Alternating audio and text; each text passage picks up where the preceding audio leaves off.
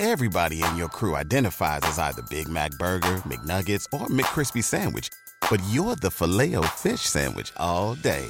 That crispy fish, that savory tartar sauce, that melty cheese, that pillowy bun. Yeah, you get it. Every time.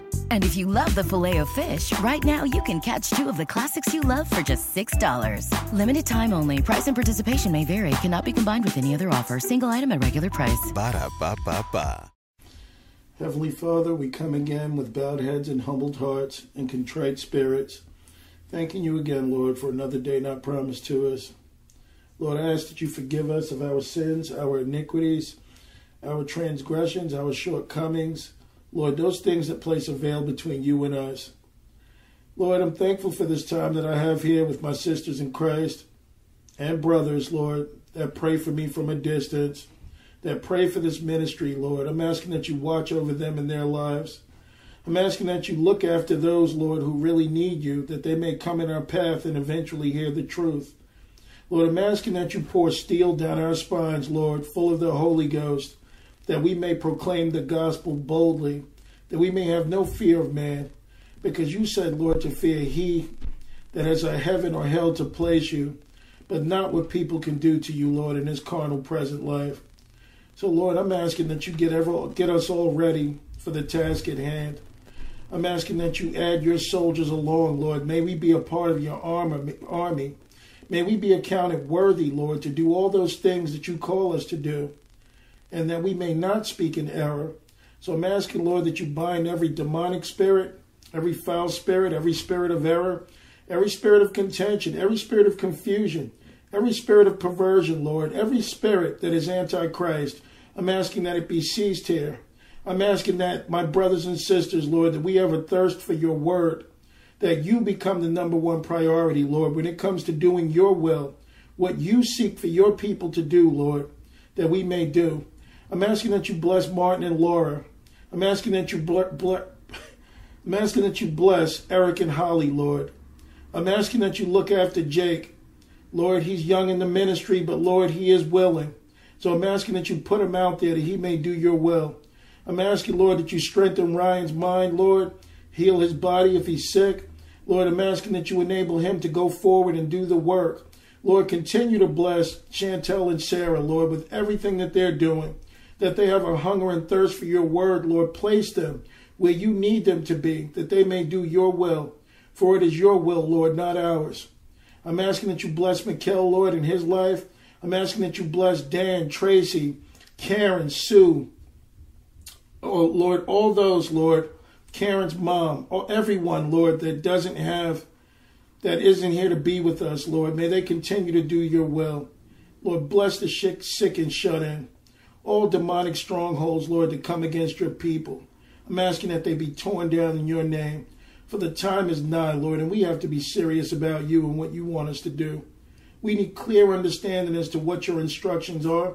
And I'm asking that your Holy Ghost be here, Lord, to teach us and to present your word to us. For you are the King of kings and Lord of lords, a righteous and true and holy God, worthy to be praised. Lord, I'm asking that you look after Andrew's life too, Lord. May he continue to be there. And little Jacob, Lord, I'm asking that you look after him too. All those who need you, Lord, the time is drawing nigh. Lord, the conference is coming up, and I'm asking that you put your spirit there. I'm asking that you let those see, Lord, who want to see. Let the information get out, Lord, to the right people, that we may reverence you, not for our own wishes, Lord, and the things that we want in this life, but to do what you call us to do, Lord, for you are Almighty God, and you stand God alone. In Jesus' name we pray. Amen. Amen. Oh, no, I felt like really praying today. All right, so today's study is going to be on relationship versus religion, because I think a lot of people equate them to being the same.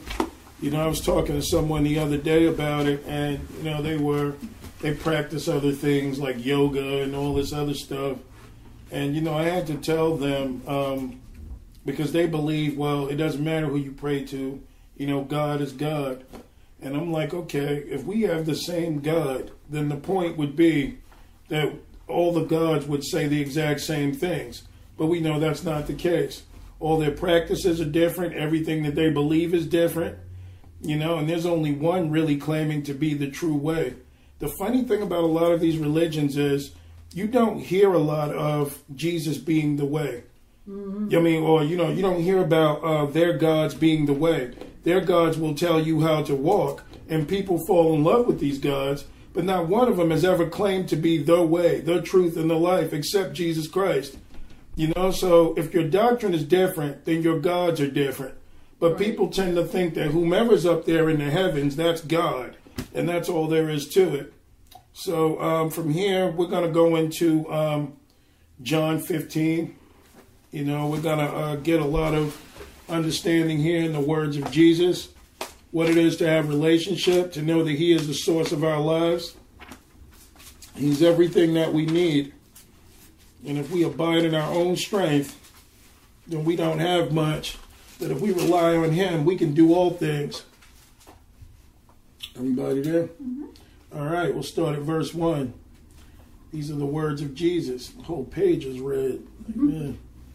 I am the vine, and my Father is the husbandman. Every branch in me that beareth not fruit, he taketh away. And every branch that beareth fruit, he purgeth it, that it may bring forth more fruit. So what we understand here, just in verse 1 alone, is if Jesus is the vine, and the Father is that husbandman, then we know that we're supposed to be the bride. But we're supposed to be relying on this vine, as far as the branches are concerned. Key things here is the Father is the one that expects fruit to bear on the vine of Jesus, who's what? The author and finisher of our faith. But he's the vine, so we're supposed to be bringing forth fruit. Mm-hmm. And it says here that when, and the Father beareth fruit, which every branch that beareth fruit, he purgeth it, that it may bring forth more fruit. So in other words, if there is a branch that is starting to grow, that is starting to gain, then the Lord is like, okay, well, I'm going to clean it so that way it can bring forth more fruit. This is the part of the sanctification process. You have a lot of Christians that don't think this is necessary.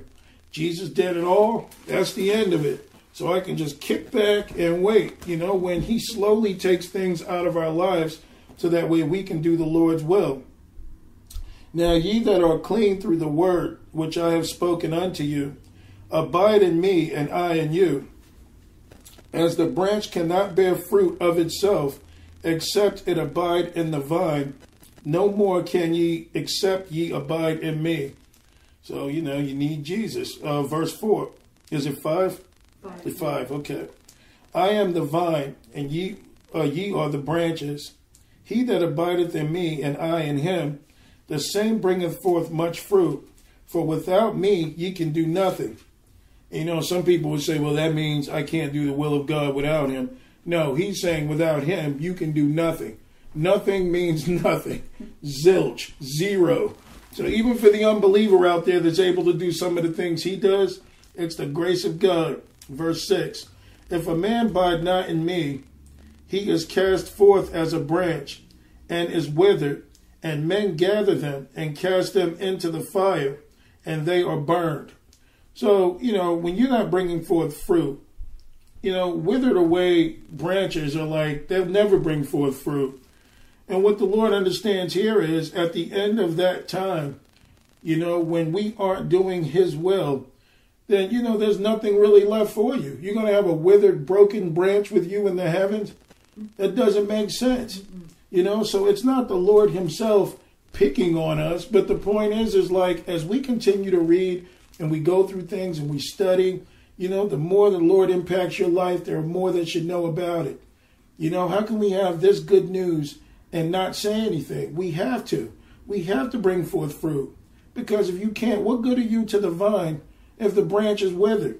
People cut them off. They usually call them weeds. Okay, verse 7. If ye abide in me, my words abide in you, ye shall ask what ye will, and it shall be done unto you. It shall be done. So it's not saying it may be. If you're productive and you're doing what the Lord calls you to do, you can ask. And this is a part of relationship. Where a lot of people would think, okay, I'm not hearing from him, I can't hear God's voice. That means you have cholesterol blockage in your spirit. There's too much that you can't hear yet because there are other things that are more important. So seeking relationship with the Lord, you hear. But you have a lot of people in church, religious people, they'll tell you they hear from God all day. Now, how can you hear from God and still do the things that you want to do in life? That's something that we should all be checked on, because we would have to ask ourselves, is the Lord happy with our lifestyles and the things that we do? It's really about his will and what he wants us to do. That's the most important thing. If we're thinking about us, how we feel, yeah, that's great. But, our will is supposed to be the will of the Lord. That's all a part of relationship. Verse 8, herein is my Father glorified, that ye bear much fruit, so shall ye be my disciples. So because you bear much fruit, and the Father glorified, that this shows you that you're doing the will of the Lord. When you're doing the will of the Lord, you bear fruit. Now, bearing fruit doesn't mean having large congregations, but there will be signs that are shown of your faith in your works. The fact that you have more of a thirst for God's word, that's bearing fruit right there. The fact that we mature more in Christ. So it's not just about going out and winning souls. That's the ultimate goal, is to overcome the world and everything like that. But as we begin to bear fruit as babes in Christ, you start to desire more things concerning the Lord. No one has to drag you off to Bible study or to do anything anymore, because you want to be there. It's a part of you. 9. As the Father hath loved me, so have I loved you. Continue in my love. Continue ye in my love. If ye keep my commandments, ye shall abide in my love, even as I have kept my Father's commandments and abide in his love. So Jesus is expecting you to do nothing different than what the Father does. Than what he does with the Father. Even though that he, he is our Lord and Savior, but he also receives commandments from the Father too. So it's not like he's just telling you, well, yeah, you need to do this. And he never had to do it or even be tested. He went first just to prove a point. Where am I? 11.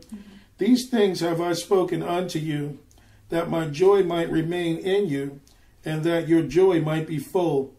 So, unless you really have the Spirit of the Lord in you, or you're seeking the Lord, there's not a lot of joy in your life. All of a sudden you find yourself happy, not as worried about things. Chantel, you can attest to that, And it's all because of the Spirit of God. When we follow the Lord, that can happen to you.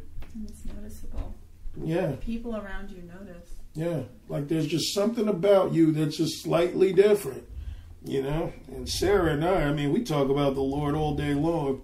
We never get sick of that subject. Yeah. It's funny you say that, because occasionally when I go to Sherry's, one of the waitresses in there, and I think I haven't gotten really down to it yet, but she acts different, dresses different. She'll wear a skirt instead of wearing pants, and maybe that's her preference. But there's just something, because she works like 3 jobs. She'll talk to me at times. But there's just something different about her compared to everyone else in there. She's not as high strung. She's got kind of more of a lower tone when she talks, her demeanor, and you can just tell after a while that, right, there's something different about her. Contentment. Yeah.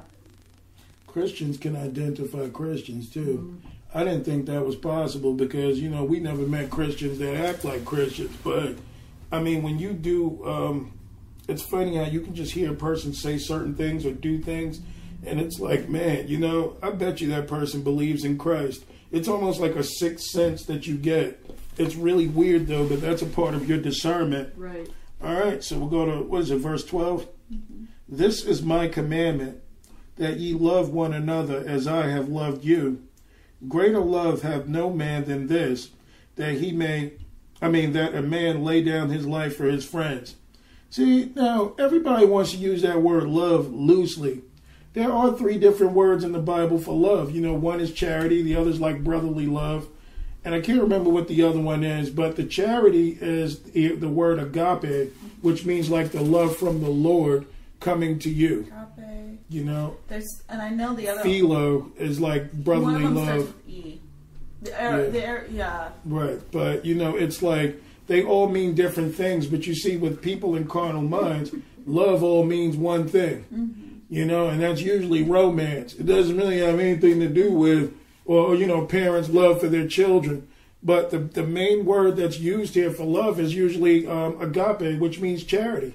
So the King James actually quotes that right, where all the other books say love. Love can mean anything. But the truest definition of love is charity. You know, that's how you can show your love is through giving. If you love, be selfless. All right. But he's saying, yeah, greater than this. I mean, laying down your life for your friends. How many of us have that kind of love? I know a lot of people that'll say they love you, but they ain't getting shot for you. You know, you forget that. They'll tap you on the shoulder. Hey, Lord be with you. I'll pray for you, man, but I'm not taking your place. Right. Yeah. So, you know, that is the greatest sign of love, because you can't do the will of God and if you fear death. You know, love itself, what does the Bible say? Perfect love casts out fear. When you have perfect love, that means that the love for the individual is greater than your own life. That doesn't mean, you know, be done wrong by people or be done dirty. No, there's a problem with that. But I mean like selfless in doing the will of the Lord. Selfless in giving someone your last. Knowing that the Lord will take care of you. Go ahead, Sarah. Well, no, it's just interesting how we were talking about that, because one of the verses that came to my daily Bible app this morning through the email was Proverbs 18:24. A man that hath friends must show himself friendly, and there is a friend that sticketh closer than a brother. Mm-hmm. Talking about Jesus Christ. Yeah, most friends are closer than brothers. Mm-hmm. But, you know... it's a family by choice. Yeah, but you know what's interesting, too, is like how you got that. And I was actually going to talk about something different, you know, but the Lord switched me over to this. So this is why I'm going through this. But, I mean, a lot of the times I don't know what I'm going to talk about until the last minute. Like if the Lord says I'm not okay with that, well, I want you to talk about this, then I'm going to switch it. Mm-hmm. So I get these things ready, man, and sometimes a matter of minutes, because I'm not sure where I'm going. And that's why the Bible says to be ready in season and out of season. Right. Because you never know. That's true. 14. Ye are my friends, if ye do whatsoever I command you. There's that if and then.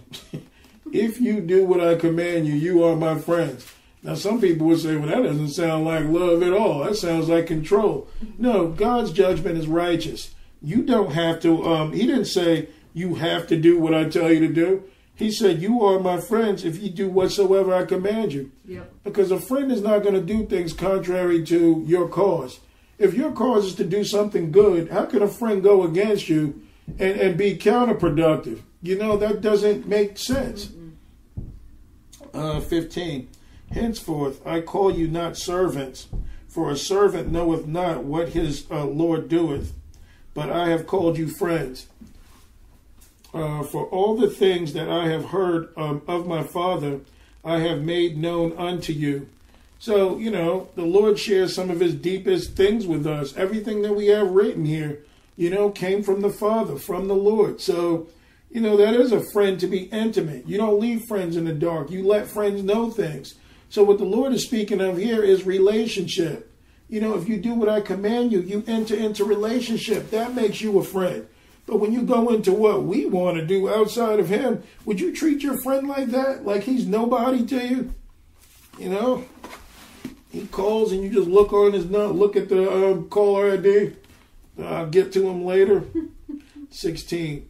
Ye have not chosen me, but I have chosen you and ordained you, that ye should go and bring forth fruit, and that your fruit should remain, that whatsoever ye shall ask of the Father in my name, he may give to you. So again, he's back on that he has chosen us. The fact that we all got saved, miraculous intervention from the Lord. It's got nothing to do with us, because we were out there in the world for a long time. If you believe in the Lord, it's because the Father sought you. He came after you. He told the Holy Ghost to go get you.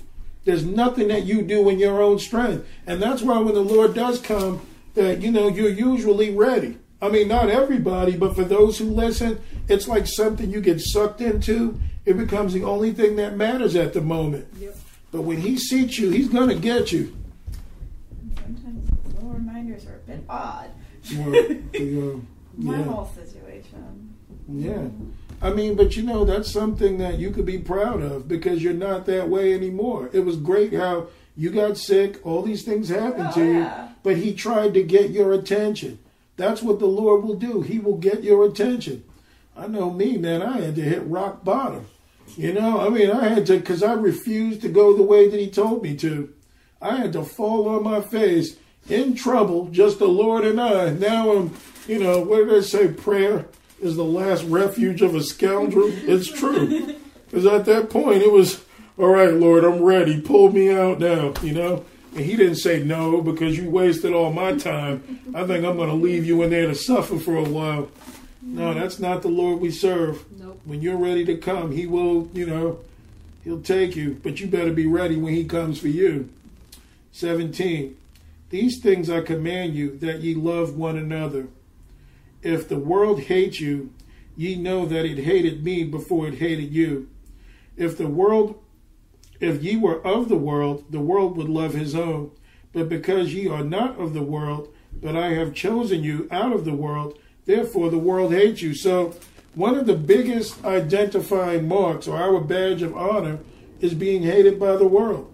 When you talk about Jesus, you make people sick.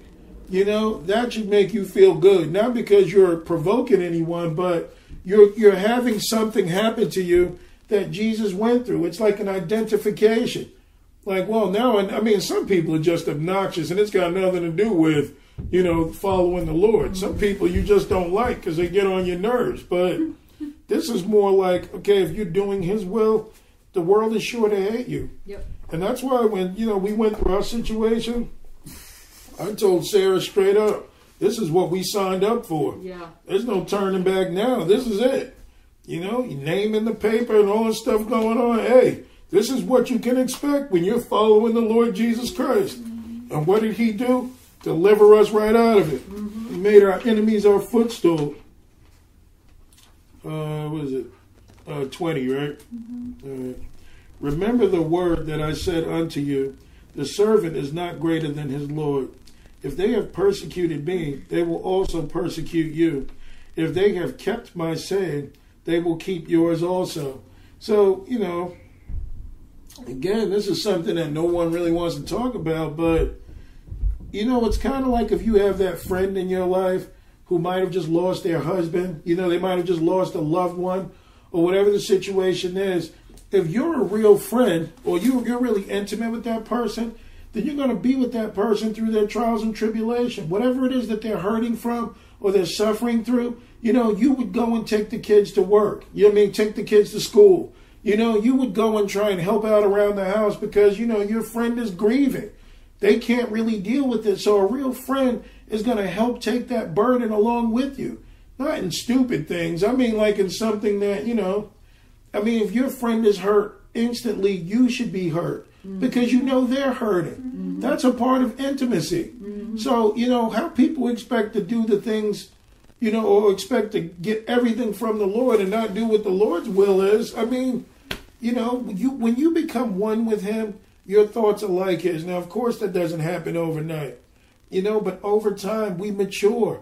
As this thing goes further and further, the Lord is going to start stripping things off of you. Because why? He can't work with you wrapped in the world. There's certain things he's going to take from you and you'll lose the desires. You'll lose fear of certain things. You'll lose desires of things.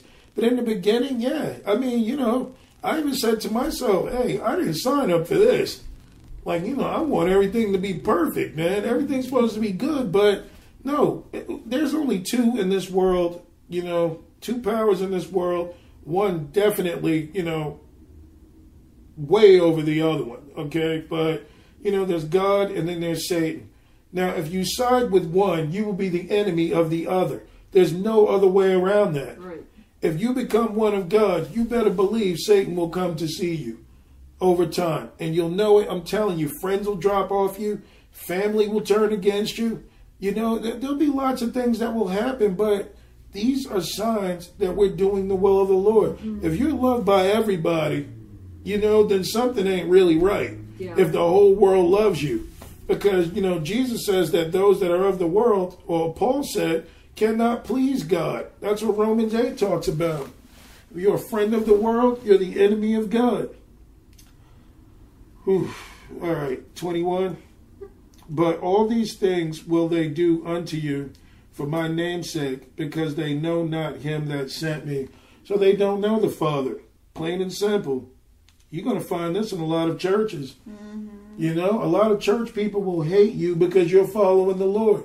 They have replaced the Lord with the pastor. The pastor is now Lord. I came across that Yeah. years ago in school, in quote-unquote Christian school. Yeah. Oh, those are the worst. No, it wasn't a Bible school. I mean, I was raised in Christian school my entire life. Those are the worst. Because it's all about looking. It's all about what you appear to the outside, not what you appear to the inside, and what really matters. Exactly.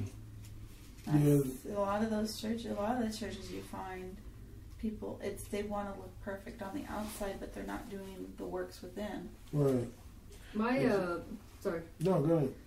My sister used to work in the daycare department where my nephews went to school, and she told me that most of the parents that brought their kids to the daycare, both of them worked, and they wanted them to use them as the disciplinarian for their children. And my sister, she basically had to tell some of the parents, I'm like, hey, that's not what we're here for. We're here to watch your kids, but that's your job. You need to instill the values. Right. You need to be a part of their lives. That's right. Charity begins at home, for sure. And I mean, I've seen a lot of that in my churches too. I believe that my family did believe, or they do believe in the right Jesus. I totally believe that, but I think in many ways, they themselves were taught religion. Mm-hmm. And, I'm not going to say they don't have a relationship, but I'm sure we all don't have the relationship we could have because of religion. Religion won't allow you to get close to God. Religion, you can never pay the debt. You always got to do more. You always got to reach different heights and levels to be accepted by God. Now, sanctification, some people will say, well, you're saying the same thing. No, sanctification is being cleaned up while the Lord is working with you. So you may do more for him, but it's not about you trying to earn it. It's about as much of the Spirit as you want to receive. As much as you give to him control over your life, the more of the filling of the Holy Ghost that you'll have in your life, where your conscience will become greater. There were things that we used to do that we enjoyed, but when we were struck by the Holy Ghost and we began to change things in our lives, they become more and more foreign to us. You don't have a desire to do those things. One, because it hurts the Lord. And two, it's not in your nature anymore. So even when you try and go back to sin, I know because I've done it, you hurt. There's something in you that just doesn't feel right. Even if you try to override what the Holy Ghost tells you to do, you only end up feeling like your heart's been ripped right out of your chest. You won't be able to sleep at night. So, and the further along you go, you don't even want to go back to that. You would almost have to be forced to go back to that kind of sin because the Lord, you don't want to disappoint the Lord first and foremost. Right. And having a guilty conscience is one of the real signs that the Lord lives in you, because there was a time you can do it and you wouldn't even have those thoughts. You might have felt weird, but you didn't have the thoughts of, I'm hurting the Lord. But man, when you sin, and the Lord has worked with you, man, you're just ready to lay down and die somewhere. It's just that feeling of, man, I just want to put my face in the ground, cover it up. But anyways, 22. If I had not come and spoken unto them, if I had not come and spoken unto them, they had not had sin, but now they have no cloak for their sin. He that hateth me hateth my Father also. So, Jesus was supposed to come and be that salvation to all men. Now, if people forsake that, then you've got no Savior.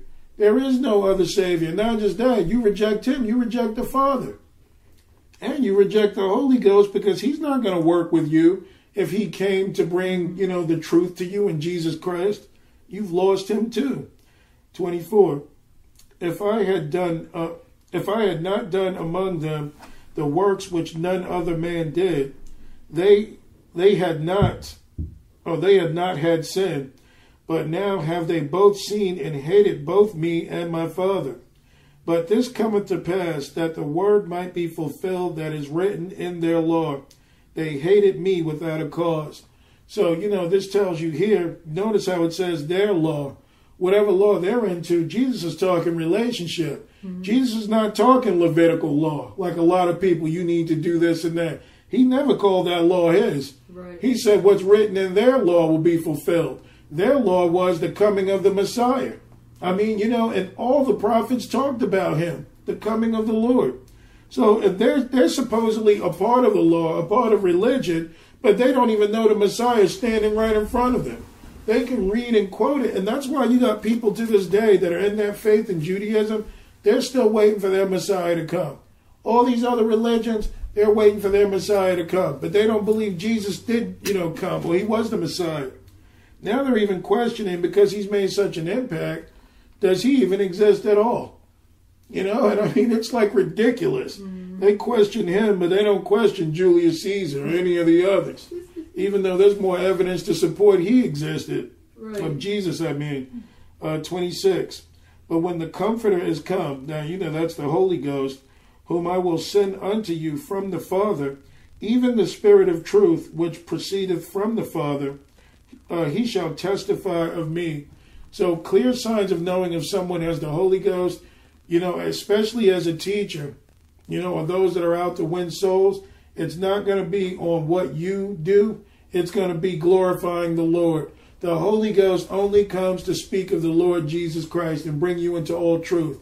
If someone starts talking some other mess, that's not the truth. That's not the Holy Ghost. Mm-hmm. You'll find a lot of pastors, like I said, they'll go in, put on a good show, do all these things, but they ain't mentioned Jesus one time. They'll tell you how to live, they'll tell you this and that, but they're not pushing him. They're not fighting for him. So that's a clear sign that the Holy Ghost doesn't live in an individual if they're not glorifying the Lord, because that's all he's going to do. That's all you're going to want to talk about. Not that you won't have other things, of course, but he becomes the main focus behind why we do what we do. Mm-hmm. 27. And ye also shall bear witness, because ye have been with me from the beginning.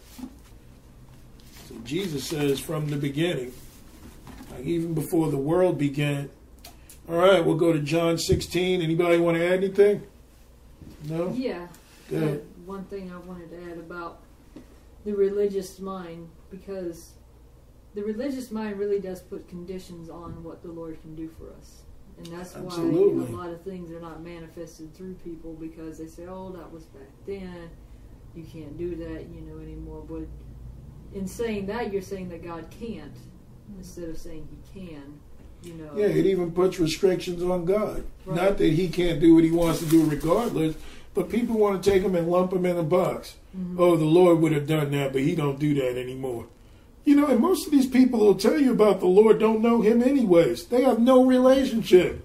Yeah. Because if they believed, then they would be saying, they would believe in the stuff that he's written down. Right. The stuff that's here. Mm-hmm. So how can you go against his word or believe different than his word, and then do his will or believe in Christ? That's contrary to what he wants. And those who really do believe really speak more of relationship. Mm-hmm. Absolutely. That is the only thing that we need to focus on is relationship. Yeah. When we're in God and he's in us, your mission is over. You don't even have to try.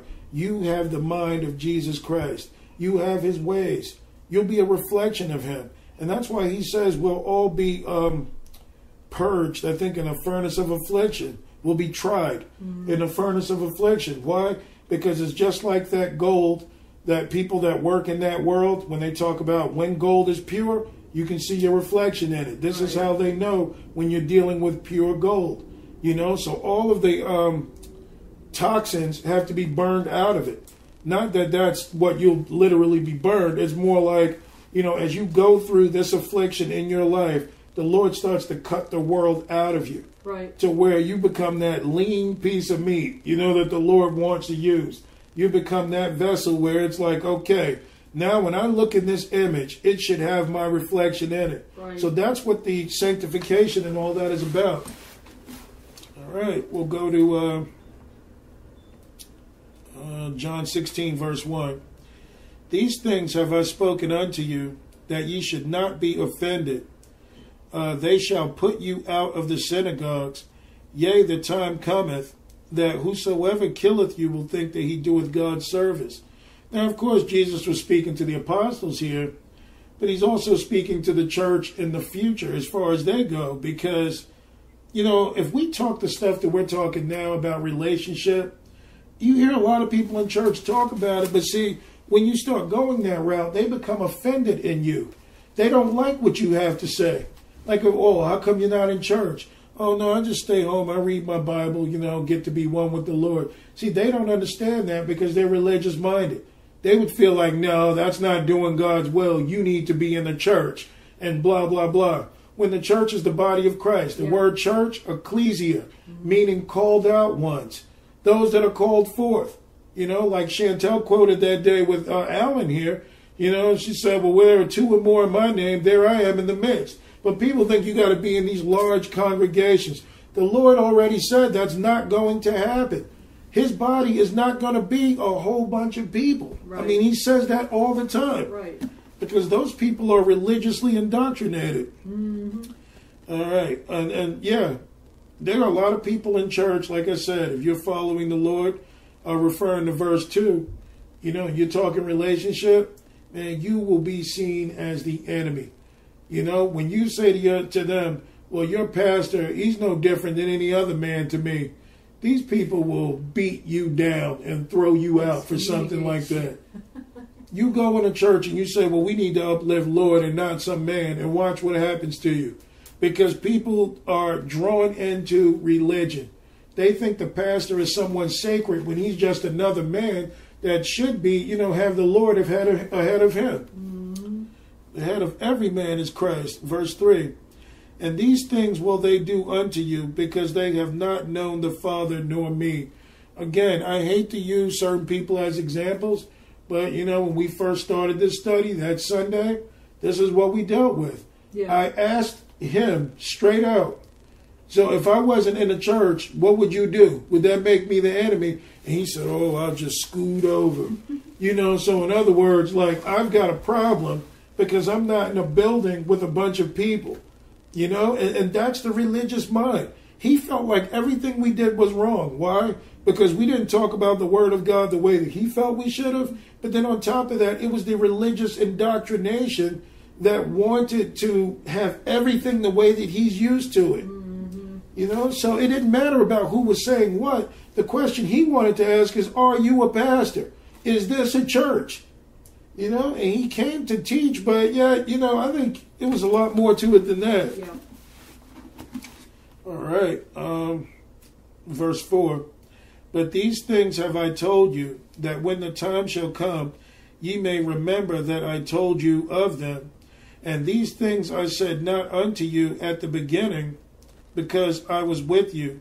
So in other words, when Jesus was with them, he was the comforter. This is why he says, I believe in verse 14, or maybe even in this one, where he says, another comforter will come. So he was the first comforter. Mm-hmm. He knew that they wouldn't be ready to receive what he had to say. Why? They didn't have the Holy Ghost yet. But once he did in Acts the 2nd chapter, when he said, receive the Holy Ghost, then they became more spiritually matured and full of God, that they were able to just, if you notice, it didn't even take long. The moment he breathed unto them and they received the Holy Ghost, they went right out and did the work. Of course, for 3.5 years, they had instruction from the Lord too first. So I'm not just saying like he just found some vessels and breathed the Spirit into them. They obviously had to know. The priming. Right, to have the understanding, to do the will. But right after that, he breathed into them. So this is what he's saying. You guys have me as a comforter, but you don't have the Holy Ghost yet. Mm-hmm. So you can't explain, like we talked about in previous studies, to a natural-minded person something spiritual. One, you'll either get locked up in the nut house, or two, they just won't understand what you're saying. they won't get it. So it takes a transformation. Where am I? 5. But now I may go my way to him, to the Father that sent me, and none of you asketh me, whither goest thou? But because I have said these things unto you, sorrow hath filled your heart. Nevertheless, I tell you the truth. It is expedient for you that I go away, for if I go not away, the Comforter will not come unto you. But if I depart, I will send him unto you. Mm-hmm. So, the Holy Ghost had to be here, had to be a part of it, because you get the part of God that you need for growth. See, Jesus was the instructor. Jesus is God, but he had to give them what he had. Jesus, he was baptized and he received the Holy Ghost, and the Bible says that the Holy Ghost stayed on him. But then he went into the wilderness and he fasted for 40 days to crucify the flesh, so that it wouldn't interfere with the ministry. Right. But here, when you look at it, and it talks about, he said, sorrow hath filled your heart. Now, this is a mouthful right here. He says in verse 6 again, but because I have said these things unto you, sorrow hath filled your heart. Nevertheless, I tell you the truth. Now, how many pastors would really, if they even understood that the only way to getting through to people is through truth in Jesus Christ? I mean, people may be offended about, the sin in their lives and things that they're doing, but we're supposed to be telling people the truth. Nevertheless, you've got to know this. I'm not going to be accountable for not telling you. Right. So the Lord holds us at the same standard. The other thing about sending the Comforter is when they say God is omniscient, omnipotent, omnipresent, all-knowing, everywhere, almighty, the thing is that explains the Trinity too. All-knowing, almighty, almighty is the Father. Mm-hmm. All-knowing because he's the Word, a type of Logos, that's the Son. And then you got the Holy Ghost that's omnipresent. He can be everywhere. Yep. He can be in all people. So you see, the Holy Ghost does, in some ways, a better job because it's all spirit, that the Spirit of God lives in us. I mean, isn't that awesome? The Holy Ghost is there with the Father. He works in the Son. He created everything. He's in each and every one of us. Yeah. And he's trying to get the unbelievers to believe. I mean, what an awesome work. That's like tireless. That's probably why you can't, know probably about it. That's why you can't blaspheme the Holy Spirit. No, because the Holy Ghost, like the Bible describes, that's the power of God, but that is the apple of God's eye, right. Because he knows that the Holy Ghost is doing all this stuff. Mm-hmm. The Holy Ghost is being grieved constantly by us from the things that we're doing. Mm-hmm. So it's like he's trying to get us all right, that where we accept the truth. Mm-hmm. But the Holy Ghost does, a work that only God can do. And I believe he also is God. He's God's Spirit. Yeah. All right, verse 8. And when he is come, he will reprove the world of sin and of righteousness and of judgment. Another thing with the Holy Ghost is if you refuse him, you refuse the Father. You refuse the Son. If the Father sent the Son and the Son sends the Holy Ghost, then, if you blaspheme the Holy Ghost, you blaspheme the Son and the Father. Mm-hmm. It even says in Mark that you can blaspheme the Son, the Father and the Son and be forgiven. But the Holy Ghost, if you blaspheme, you'll never be forgiven. Not in this life or in the one to come. So at times when we don't understand things in the Spirit, we should just be quiet. Yeah. Instead of saying, oh, that ain't come from God. If you look at this, hey, you got to be real careful with that. Mm-hmm. Because you don't know who's walking with the Holy Ghost and we're doing a work for the Lord. But there will be signs and things, too, that the Lord will show you, that's not my work. Mm-hmm. I wouldn't do that. Right. But it better be spiritually discerned. Yep. Verse 9. Of sin, because they believe not on me. Of righteousness, because I go to my Father and see me no more. Of judgment, because the prince of the world is judged. Isn't that funny? How he just gave 3 examples. One thing we'll understand if you read God's word, especially the King James, because it closely correlates with the Hebrew. But God always has his signature on things, like in 3s. The Father, the Son, the Holy Ghost. You know, the water, the blood, the spirit. But it's just so funny how you'll have these things. Here you get 3 of sin because they believe not on me.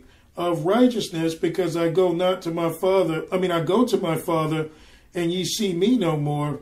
Of judgment because the prince of this world is judged. So what this tells you here is, you know, Satan is the prince of this world. He's been judged. There's not a question of him thinking he's going to win this. He's not going to win. He's already been judged. When did that happen? You know, well, he was judged on Calvary, which hasn't occurred yet, but Jesus knew that this work was about to be fulfilled. Yep. So Satan's not going to win, and that's why we can't have fear of him or anything that he does. He's already defeated. You know, so to back off now is kind of like, you know, you're yielding, you're going to join him in his defeat. Mm-hmm. That's like seeing something dangerous tied up, and you're afraid to come near it. You know, but it's bound. It can't do anything to you. Right. Verse 12. And I'm not saying that too. Let me say this too. I'm not saying that the enemy, even though he's lost, he can't do anything. Right. He can do a lot. A lot of people underestimate the influence that he has in even a Christian's life, where we are led into error and making lots of mistakes. I know because he's made a fool of me time and time again. Verse 12. I have yet many things to say unto you, but ye cannot bear them now. So everybody knows what that is. You know, let's go to, well, stay where you are, but let's go to 1 Corinthians 3, 2 and 3.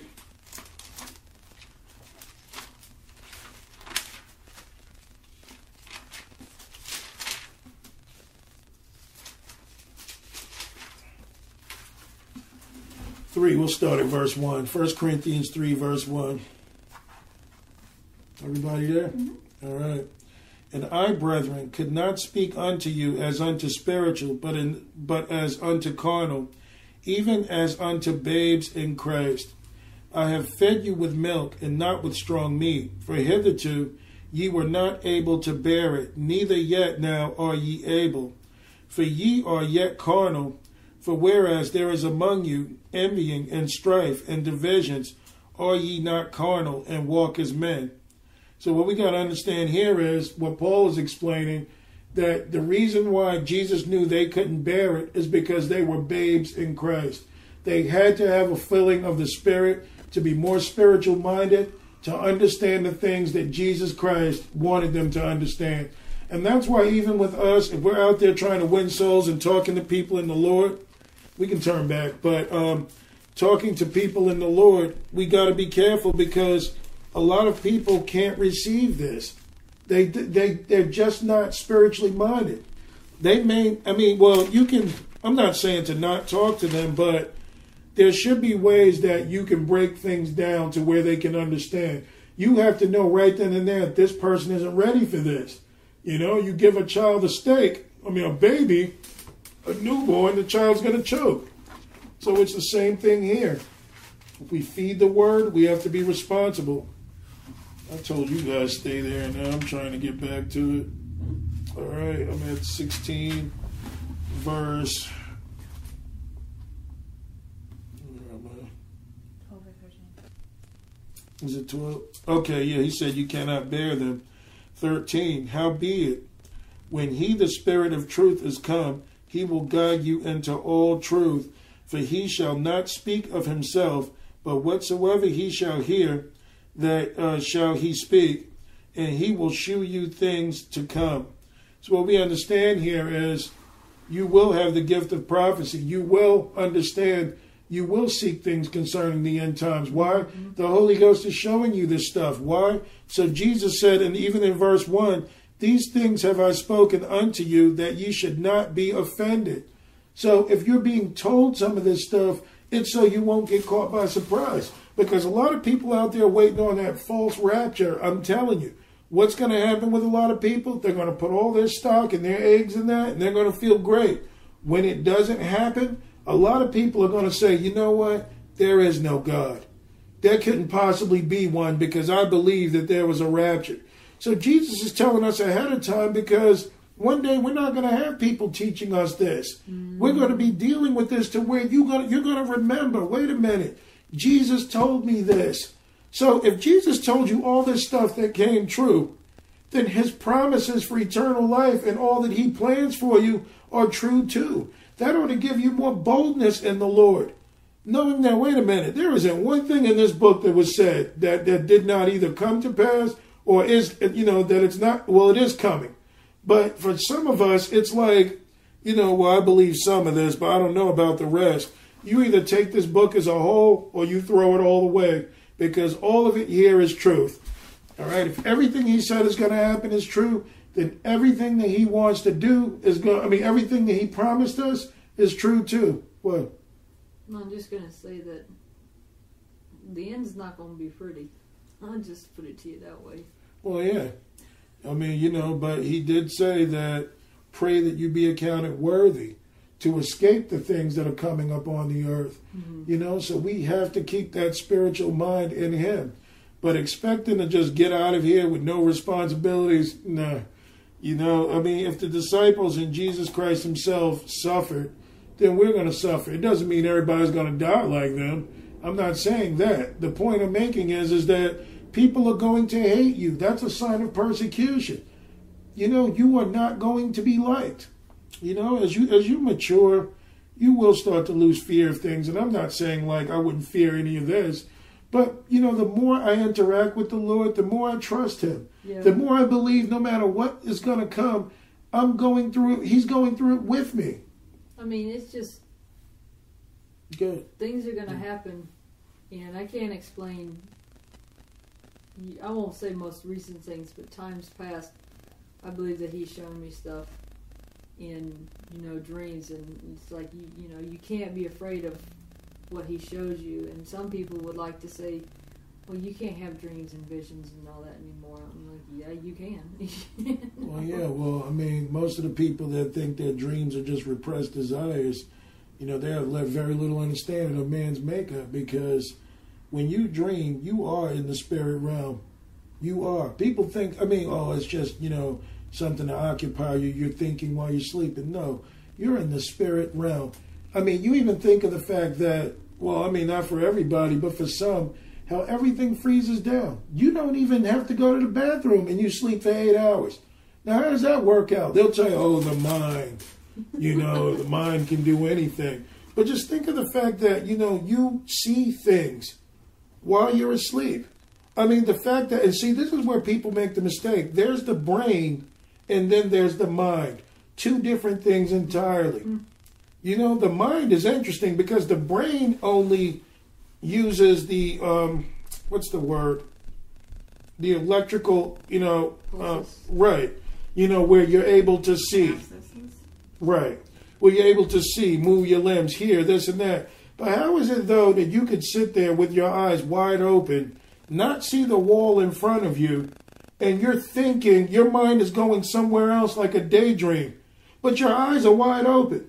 Now, how do you blank that out? One is the mind, the other is the physical brain. Well, like when you lose, you don't even know that you're daydreaming until you get snapped back to reality. Like you don't even, like you'll daydream and you looking at the person like, what are they staring at? And they're completely spaced out somewhere. Yeah, think about the thing, like even when you're texting and walking, like have you ever, driven home and you don't even remember how you got there? Yeah.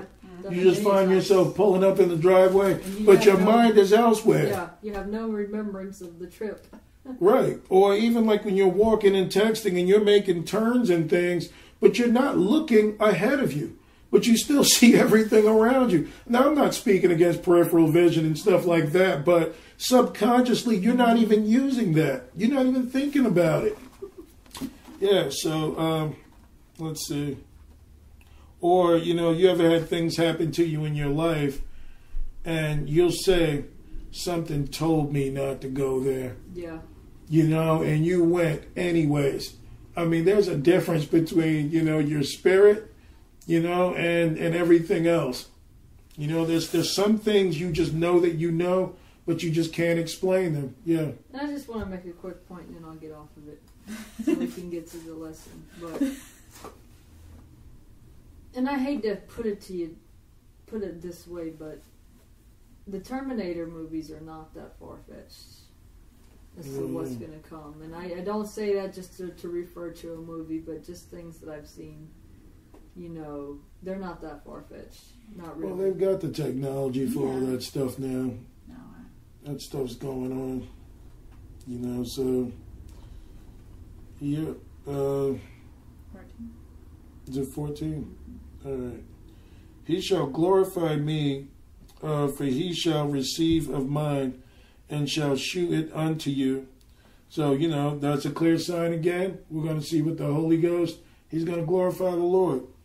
And there are times, man, in here when I know we get off the subject of Jesus, I can almost feel like the Holy Ghost saying, you know, I think let's get back, you know, what we need to do. Right. 15. All things that the Father hath are mine. Therefore said I, that he shall take of mine, and shall shew it unto you. See, so, you know, how could people not even think Jesus himself is God when the Father's given him everything, including judgment? They always say, who can judge but God alone? God himself is going to judge. But people got to get past the point of, you know, God just being the Father. The Father is God. But the Son is also God too, and so is the Holy Ghost. Those three are one. 16. A little while, and ye shall not see me. And again, a little while, and ye shall see me, because I go to the Father. Then said some of his disciples among themselves, What is this that he saith unto us, a little while, and he shall not see me, and again a little while he shall see me, or ye shall see me. And because I go to the Father, they said therefore, What is this that he saith, a little while? We cannot tell what he saith. Now Jesus knew that they were desirous to ask him, and said unto him, Do ye inquire among yourselves of that I said, a little while, and ye shall not see me, and again a little while, and ye shall see me. Verily, verily, I say unto you, that ye shall weep and lament, but the world shall rejoice, and ye shall be sorrowful, but your sorrow shall be turned into joy. So again, he's talking about the world, how the world will be glad to see him go, you know, but, you know, we'll be sorrowful, but then it'll be turned into joy. 21. A woman, when she is in travail, hath sorrow, because her hour is come. But as soon as she is delivered of the child, she remembereth no more the anguish for joy that a man is born into the world. And ye now therefore have sorrow, but I will see you again, and your heart shall rejoice, and your joy no man taketh from you. Important words, because, you know, when it comes down to it, Jesus, and how do I know this isn't just based on the apostles, is because he said, you will see me again. Now, they did see him again when he rose from the dead. He wandered around for 40 days. Remember, he told Thomas to touch his side. You know, they were out fishing. He told them to cast their net. All these experiences that they had with the Lord. But this is Jesus speaking to us too. Why? We will see him again. Whether you're a saint or a sinner, you're going to see Jesus again. Right. It depends on what side of things you'll be on when he comes. So these words, it's funny how when you hear the words of God, it's like for all time. You can't take the words of God and stick them in one moment in time. It's like he spoke for them, but generations to come. Just like the words of someone who was outside of time would say. They would, you know, affect all time because they're sitting outside of it. Where am I, 23? 25. Am I?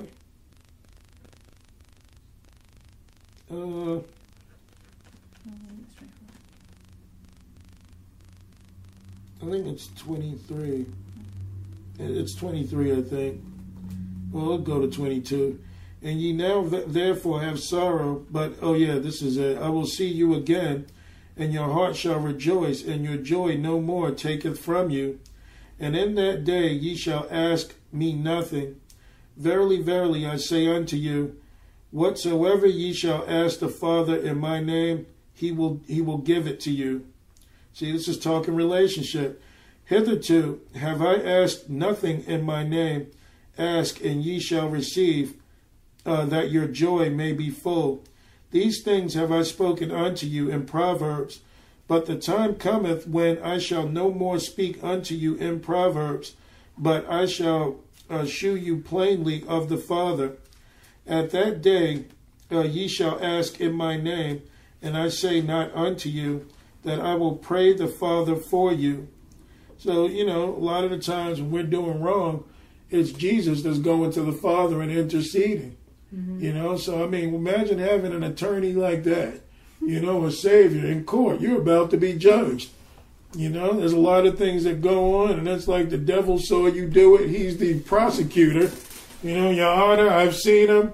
Hear all the witnesses to what this guy has done. Everybody saw you do it. You're guilty. The only thing stopping the judge from coming down with that gavel is the man in the back of the court saying, hold on, I've got this. Yep. Because he's with me. So you can't charge a man, even in a regular court, double jeopardy, for something. The fact that he paid the price.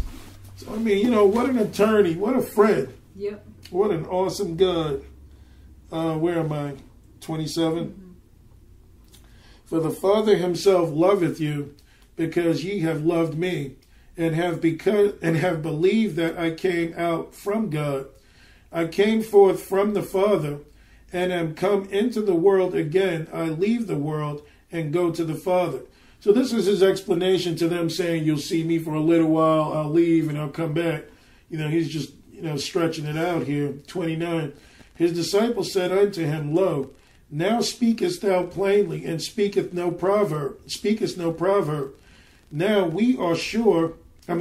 we sure that thou knowest all things, and needest not that any man should ask thee. By this we believe that thou camest forth from God. So, the funny thing about Jesus is the fivefold gifts, Jesus acted in all five. He is an apostle. Well, he did build the church. He's a prophet. He's an evangelist. He's a teacher. He's a pastor. Look at the teaching here, how he was able to stretch out this parable because they didn't understand what he said the first time. But so much so to where they can all say, oh, now I get it. This is what a teacher should be able to do, to give clearer understanding. But you don't speak over the heads of children and then expect everybody to get it. Mm-hmm. So he was able to break it down, but he also discerned that they didn't understand, which is why he went into it. Because they weren't going to ask him what he meant. They were just going to mumble among themselves. All right, 29.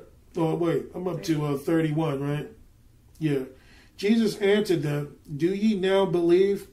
Behold, the hour cometh, yea, is now come, that ye shall be scattered every man to his own, and shall leave me alone, and yet I am not alone, because the Father is with me.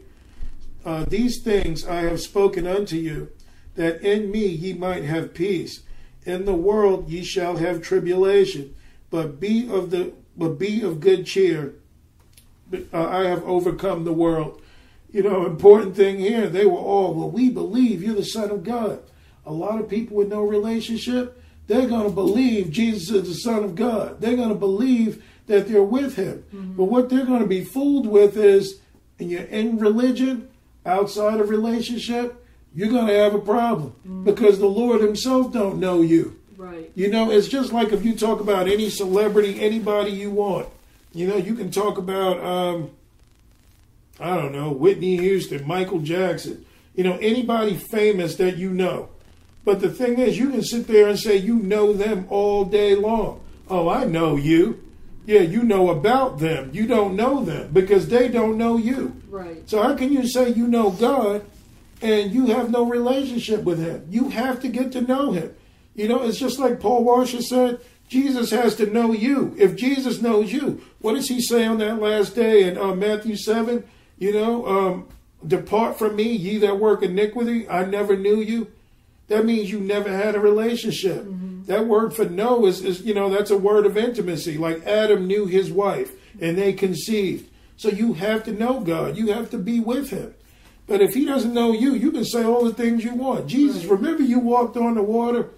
Yeah, remember you did this? Remember you did that? And he's like, yeah, you know some things about me, but you don't know me. Why? Because I don't know you. Right. That's how I know. So we have to know him. All right, anybody want to add anything? Okay, let's go to John 17. These words spake Jesus, and lifted up his eyes to heaven, and said, Father, the hour is come. Glorify thy Son, that thy Son may also glorify thee. So this is like a prayer to Jesus, to the Father, really pretty much all of 17. As thou hast given him power over all flesh, that he should give eternal life to as many as thou hast given him. That word for power there is exousia, meaning authority. That's not a supernatural word. There's two words in the Greek for power.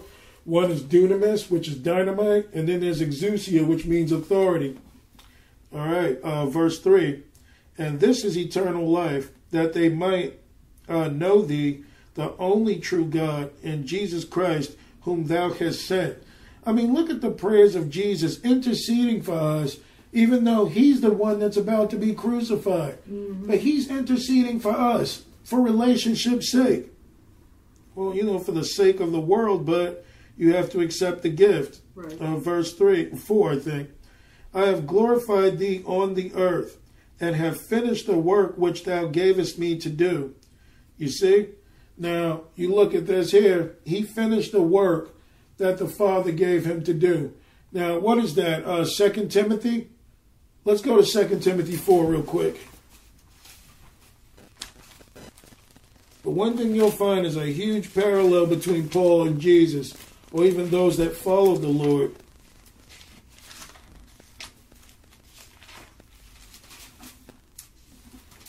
Let's see.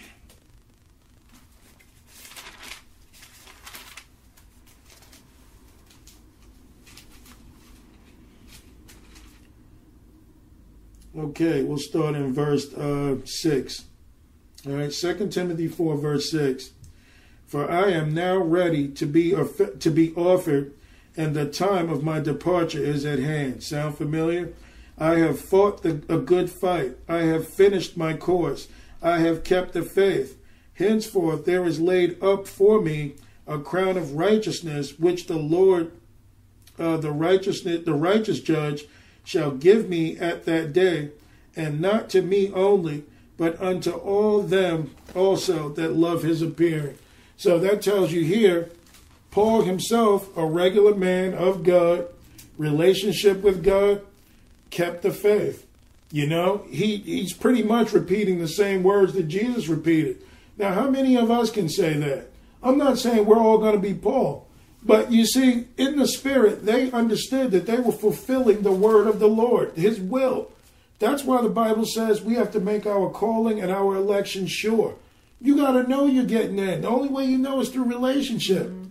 The more time you spend with the Lord, the more the Lord will know you, the more his thoughts will be yours, the more his will flow through you. So that's what we have to know. But you see a parallel here with Paul and Jesus.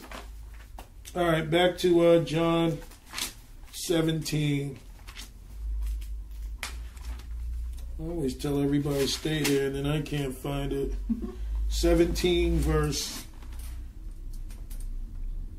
All right, back to 4. I have glorified thee on the earth. I have finished the work which thou gavest me to do. And now, O Father, glorify thou me with thine own self, with the glory which I had with thee before the world was. So this is Jesus remembering a time when he was with the Father, before he went through all of this. Can you imagine how tough it must have been for God to come down here and stinking flesh and be here with you, knowing more than you, understanding more than you, but tolerating that for 30 years, 33 years? I mean, just imagine what he did, how he allowed his creation to spit on him and do all these things to him, whipped, all this stuff. And he had the power. He said, no man taketh my life, but I lay it down on my accord. I have the power to lay it down and to take it up again. But he said, this commandment comes from my Father. So he was obedient even unto death. I don't think we understand what that means. In time, I think we'll mature enough to where we will. But it's really about the Lord's will. 5 and 6. I have manifested thy name unto the men which thou gavest me out of the world. Thine they were, and thou gavest them me, and they have kept thy word. So interesting here, the apostles and those that Jesus had touched, they were given from the Father. The Father gave him them, and what happened? He was able to, he was faithful with what the Father called him to do. I'm sure they tried him a few times, but the thing is that he finished the work that the Lord gave him to do. If we win people to Christ, one of the things that will happen is, a lot of them, they said, what does the Bible say? That whom the Lord finishes a work in or does a good work, he'll finish it. Mm-hmm. So, a lot of these people are going to be drawn to the truth. They will follow you. The Lord will give you people to teach. That's why it's important that we learn all we can.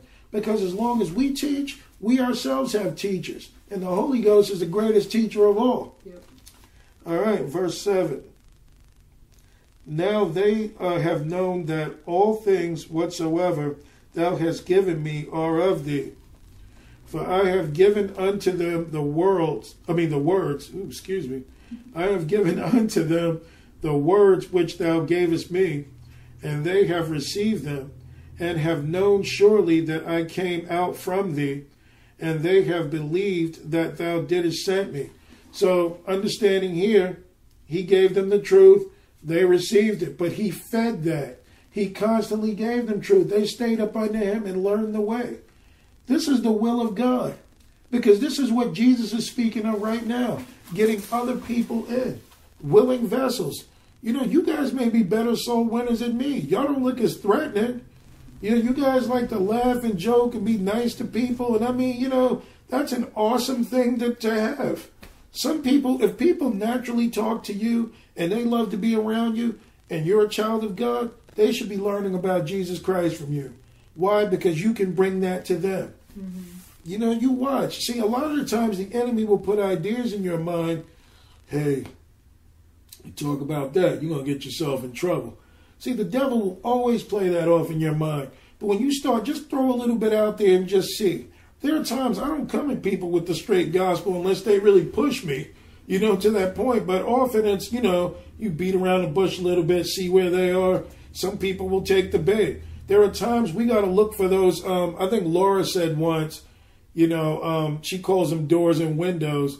I just call them like opportunities, like where you see through things. But the spirit of discernment will tell you, okay, the person might even say, I don't know what to do in my life. I probably need to go back to church. Now, that's a key time to inject the Lord in. There are times, man, when people come to us and they're beaten down and they're defeated and they talk about, they ask, well, how am I going to get through my life? Everything is messed up. I feel like I'm missing something. And you sitting there, a vessel of the Lord, won't open your mouth. That's the time to imply, Jesus will give. A lot of the times he brings the people to us and we don't follow what he tells us to do. Right. Yeah, of course we're supposed to go out and get souls, but some of us don't even notice when they're dropped right on your doorstep. Like a present, gift wrapped, with an address on it. And we're still, I'm not so sure I should. Why? It was mailed to your house. This is your address. So these are things that we need to think about. Yeah. Sometimes you think you're too much in a hurry. It's true. 9. I pray for them. I pray not for the world, but for them which thou hast given me, for they are thine. You see? So those that are outside of the world, they belong to the Lord. And those are the ones that he prays for. He has grace and mercy on those who are unsaved, but the ones that he prays for are those that know him. Verse 10, and all mine are thine, and thine are mine, and I am glorified in them. Meaning again, Holy Ghost comes, Holy Ghost lives in you. We all know it. Why? We glorify the Lord. That doesn't mean that you won't make mistakes in your life. But what it means is you will glorify God, with your speech, with the things we do. And we've all been guilty of not doing this. But the point is that this should be the goal. This is what it's about. The whole world should know that we belong to Jesus Christ. When people they think of Christ or they look at you, they should see Jesus. And you'll know it because they'll hate you. But I'm saying a lot of people, will come to the truth. And now I am no more in the world, but these are in the world. And I come to thee, Holy Father, keep through thine own name those whom thou hast given me, that they may be one as we are. You see? So when you're a manifested child of God, he's saying that they'll be one as he and the Father are. So you can be one to Jesus like the Father is with Jesus Christ. It's like a chain link. And this is why we should know to have that relationship. People see us, they should see Christ. Verse 12, most of the church, you don't see that. Why? Because they don't talk about Jesus Christ. They talk about the fake Jesus, the one that doesn't exist, the one that they have fabricated, that they have, that's a part of their imagination. That's the Jesus that people believe in. Verse 12, while I was with them in the world, I kept them in my name. Those that thou gavest me I have kept, and none of them is lost, but the son of perdition, that the scripture might be fulfilled. So son of perdition he's talking about here is Judas Iscariot. That's what he's talking about, son of perdition, because he's saying the scripture might be fulfilled. Because he was just talking about those that he had. They were the 11 that believed. But you had one that was a devil that we read about last week or the week before that wasn't of him. So, 13. And now come I to thee, and these things I speak in the world, that they might have my joy fulfilled in themselves. I have given them thy word, and the world had hated them, because they are not of the world, even as I am not of the world. And a lot of people, again, these are basic instructions. Jesus is telling people how to live, how to walk, what to do. You'll find the church not doing it. The reason is, hold where you are. Let's go to 2 Corinthians verse 11. Not verse 11, verse 1.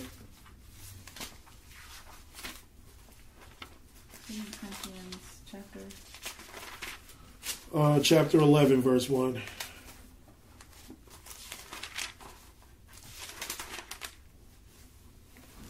All right, everybody there? Mm-hmm.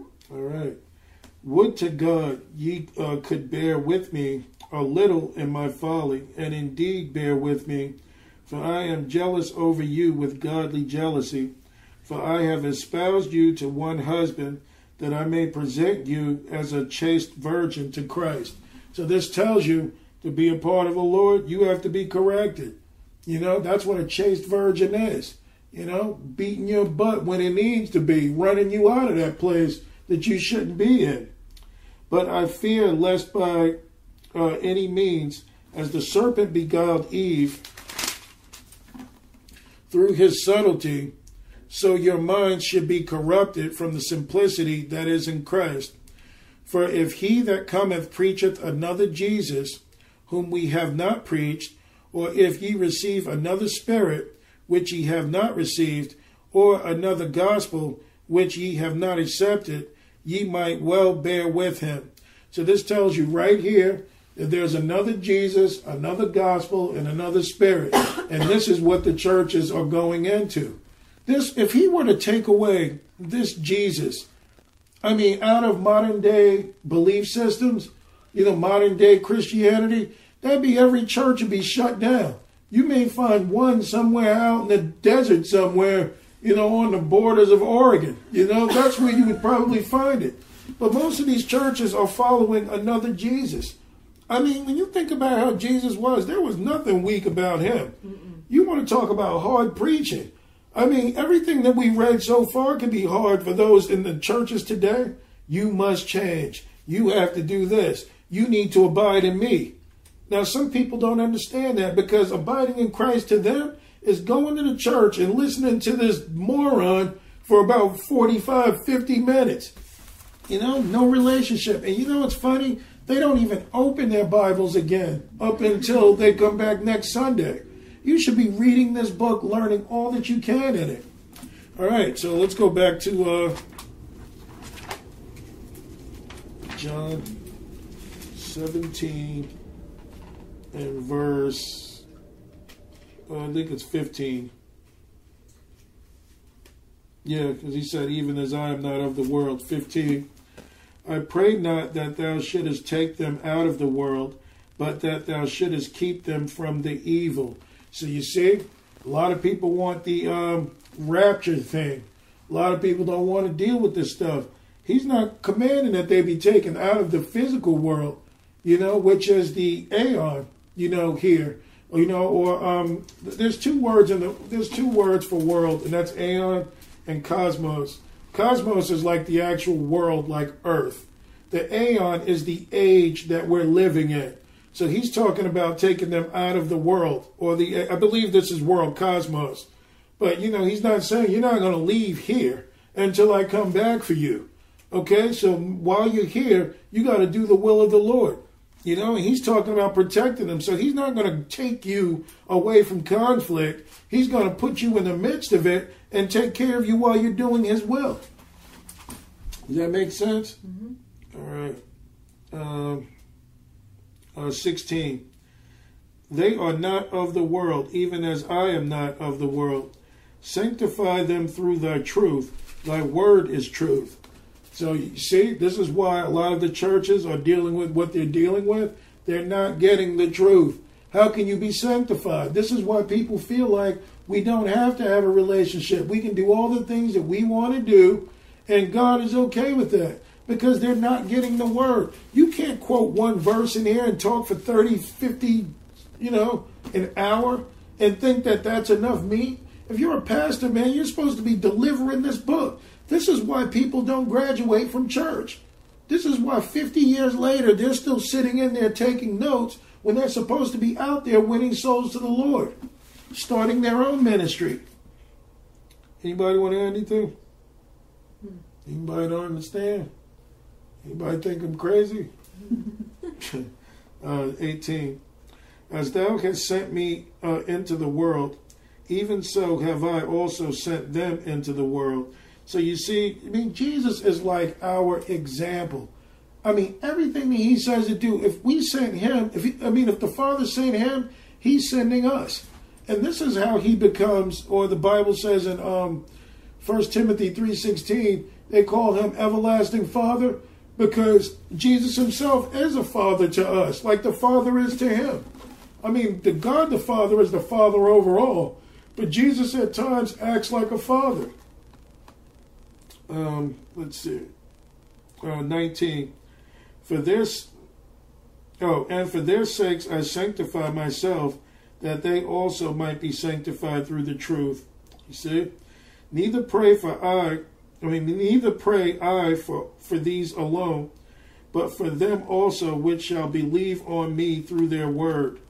So, you believe on him through your word. Your word means your testimony. What you're supposed to be spreading out, what we're supposed to be talking about. 21. And they all may be one, as thou, Father, art in me, and I in thee, that they also may be one in us, that the world may believe that thou hast sent me. So that tells you right there that, again, the Father sends the Son sends us. This is what we have to do. This is how you're really in. 22. And the glory which thou gavest me, I have given them, that they may be one, even as we are one. Now, a lot of people don't know what that means as far as this one goes. That may not sound like much, but people are going to hate you. People are not going to want to be around you. But do any of us really understand what it is to be one with God? We have no idea what we're passing up because we've loved the world for so long.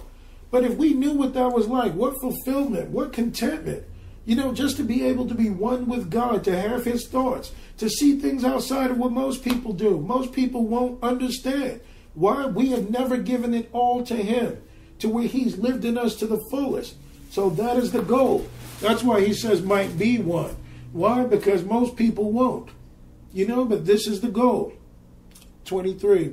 I in them and thou in me, that they may be made perfect in one, and that the world may know that thou hast sent me, and hast loved me as thou hast loved me. Father, I will that they also, whom thou hast given me, be with me where I am, that they may behold my glory, which thou hast given me, for thou lovest me before the foundation of the world. O righteous Father, the world hath not known thee, but I have known thee, and these have known that thou hast sent me. And I have declared unto them thy name, and will declare it, that the love wherewith thou hast loved me may be in them, and I in them. So it's like, again, these are really like the words of Jesus' relationship with the Father. It's the relationship that we're supposed to have with Jesus. Everything that he did, he went forward with, was his love for the Father. And this is how we have to be. We really do have to have the Lord in us and us in him. We can't do it on our own. There's no way that you can just, I know it sounds hard, but it gets easier as you go along to follow him. It really does. It's not hard if we yield to him. But again, what we have to get out of us is this love for the world.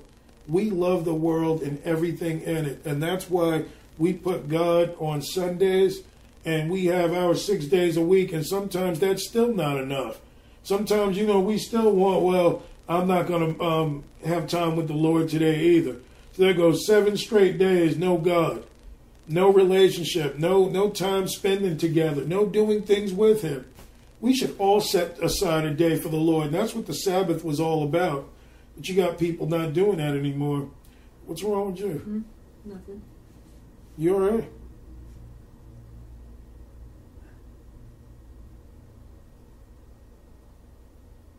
It just hurts.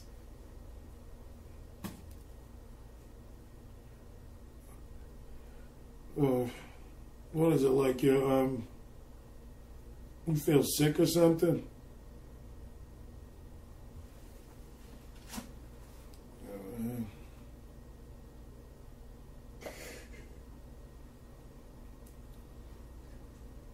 I'm sorry.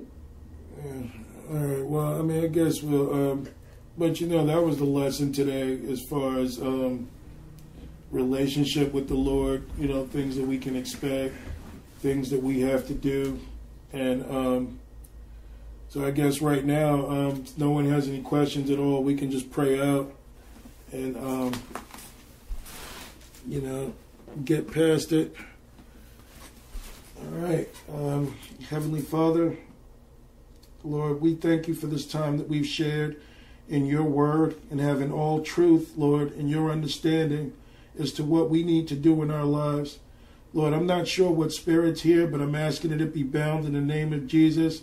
Lord, that my sister Sarah, Lord, gets clean, that everything goes well with her, Lord, wherever she's hurting, wherever she's troubled, whatever's going on in her life, Lord, I'm asking that it be lifted and it be bound today.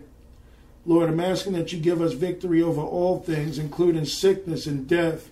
Lord, all the spirits, Lord, that oppress your people, I'm asking that these things be moved. I'm asking that we be changed and we be fixed. I'm asking that we go out and we do your word, Lord, and that your word not be in vain. Lord, I curse the demonic spirits that come over this group right now. I curse whatever it is, Lord, that wants to come against your body.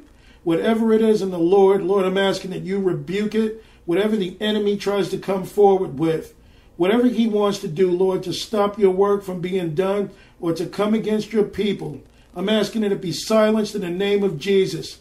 For the devil has no jurisdiction here, but only the Holy Ghost and all that he stands for. Lord, we thank you for everything that you're doing, Lord. Build this body, build this ministry, make us strong in you. Lord, bless my brothers and sisters, Lord, that I barely get to see and those that I speak to. Give our families the understanding of your word and all you desire. Things that trouble us, Lord, let them be ceased. Because, Lord, you said you have not given us a spirit of fear, but of power, love, and of a sound mind. So if it's the flesh, the world, and the devil that we need to come against now, Lord, I'm asking that it be moved away. I'm asking that it have no place here. Thoughts of the world, desires of the carnal heart, Lord, let them be ceased. Thy will be done in all that needs to be. Lord, you know what it is. You know what's troubling this group. You know what's come against Sarah. And I'm asking, Lord, that you remove it now in the name of Jesus. For you are Almighty God and you have the power to do all things. Take away, Lord. You mend the broken heart. You set the captives free. You restore sight to the blind. Them that are bruised, Lord, you come against. You lay hands on, Lord. You heal them. You are the great physician. You are the King of kings and Lord of lords, the only righteous and true God. Thanking you, Heavenly Father, for sending your Son, Jesus, for all that we have needed to do, Lord. Keep everyone's mind focused on the goal. Keep us all focused on you and locked in on you.